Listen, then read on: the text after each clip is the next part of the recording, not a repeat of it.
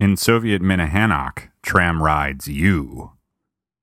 Nearly every morning I'm woken up by a garbage truck outside my bedroom window. It's one of those trucks that uses a pair of mechanical forks to lift dumpsters up off the ground to dump trash into its hopper in the loudest way imaginable.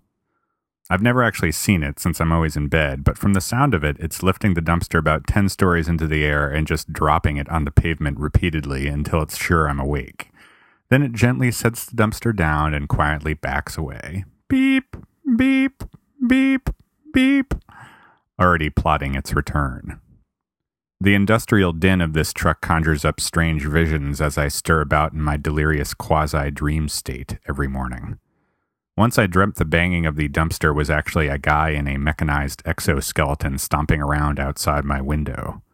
Another time I imagined the sound of the truck's pistons were actually the dump truck transforming, Hasbro style, into a giant robot who was going to reach into my second floor window and compress me into a little cube.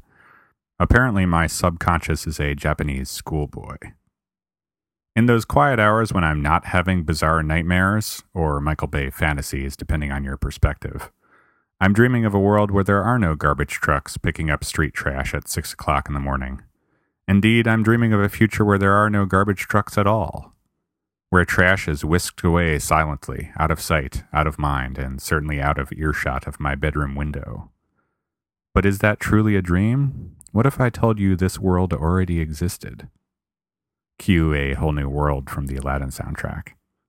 Yes, my friends, this dream is a reality. Welcome to Jurassic Park.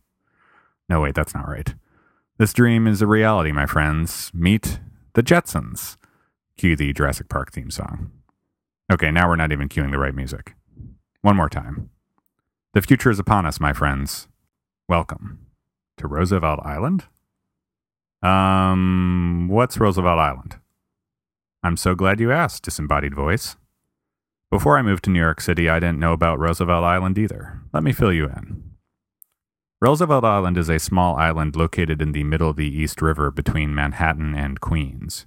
It's about 2 miles long and about 800 feet wide. It used to be called Welfare Island, and before that, Blackwell's Island. Briefly, it was Manning's Island, after having been Hog Island. Way back in the day, the Native Americans called it Minnahannock. Basically, it changes names every few years, so if you wait around a little while, soon it'll be named after you. Until the 1800s, the island was privately owned. In 1828, the city of New York purchased the island from the Blackwell family so they could fill it with crazy people. I'm kind of serious. The idea was to take the city's tired, poor, huddled masses yearning to breathe free and get them the hell out of Manhattan. That stupid Lady Liberty invited them over, and quite frankly, we didn't want them mucking up the joint. So Welfare Island was born. Home to a prison full of inmates, an asylum full of crazies, and a hospital full of dudes with smallpox. Until the Queensboro Bridge was completed in 1909, the only way to get to the island was by boat, which was pretty handy for keeping people from leaving. Even back in 1909, you'd rather be incarcerated than swim in the East River. But the island had other plans. By 1935, the prison closed. By 1955, the asylum. And by 1979, we figured out smallpox. Apartment buildings were built, the aerial tram was put into service, and someone put in a traffic light. Amazing! Roosevelt Island, as it was now known, was moving on up, adjacent to the east side. And that brings us to the present. Or possibly the future? This past weekend, I made my annual trip to Roosevelt Island to hit up the art gallery.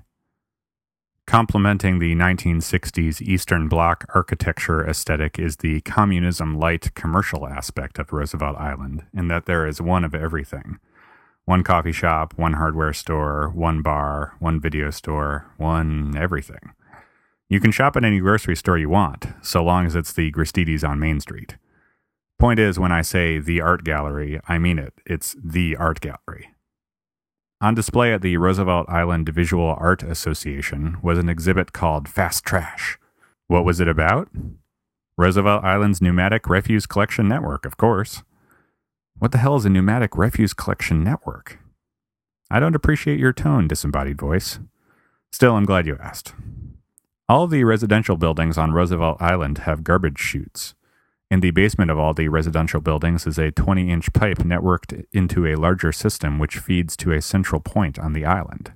It's a series of tubes, if you will. 5 times a day, the tubes in the basements of each building are opened up, one at a time, and the contents of the tubes are sucked to the garbage facility on the island at 30 miles per hour. Kind of awesome, right? There are 2 places in the United States with a system like this. 1, Roosevelt Island, and 2, Disney World. And if that's not reason enough right there to move to Roosevelt Island, then I don't know what is. Well, the tram is kind of awesome too.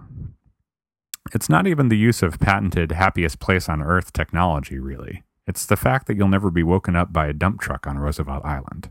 And perhaps, more importantly, you'll never have a dream where you're being assaulted by a giant transformer. You may have to swim across the East River when the tram goes out of service, though.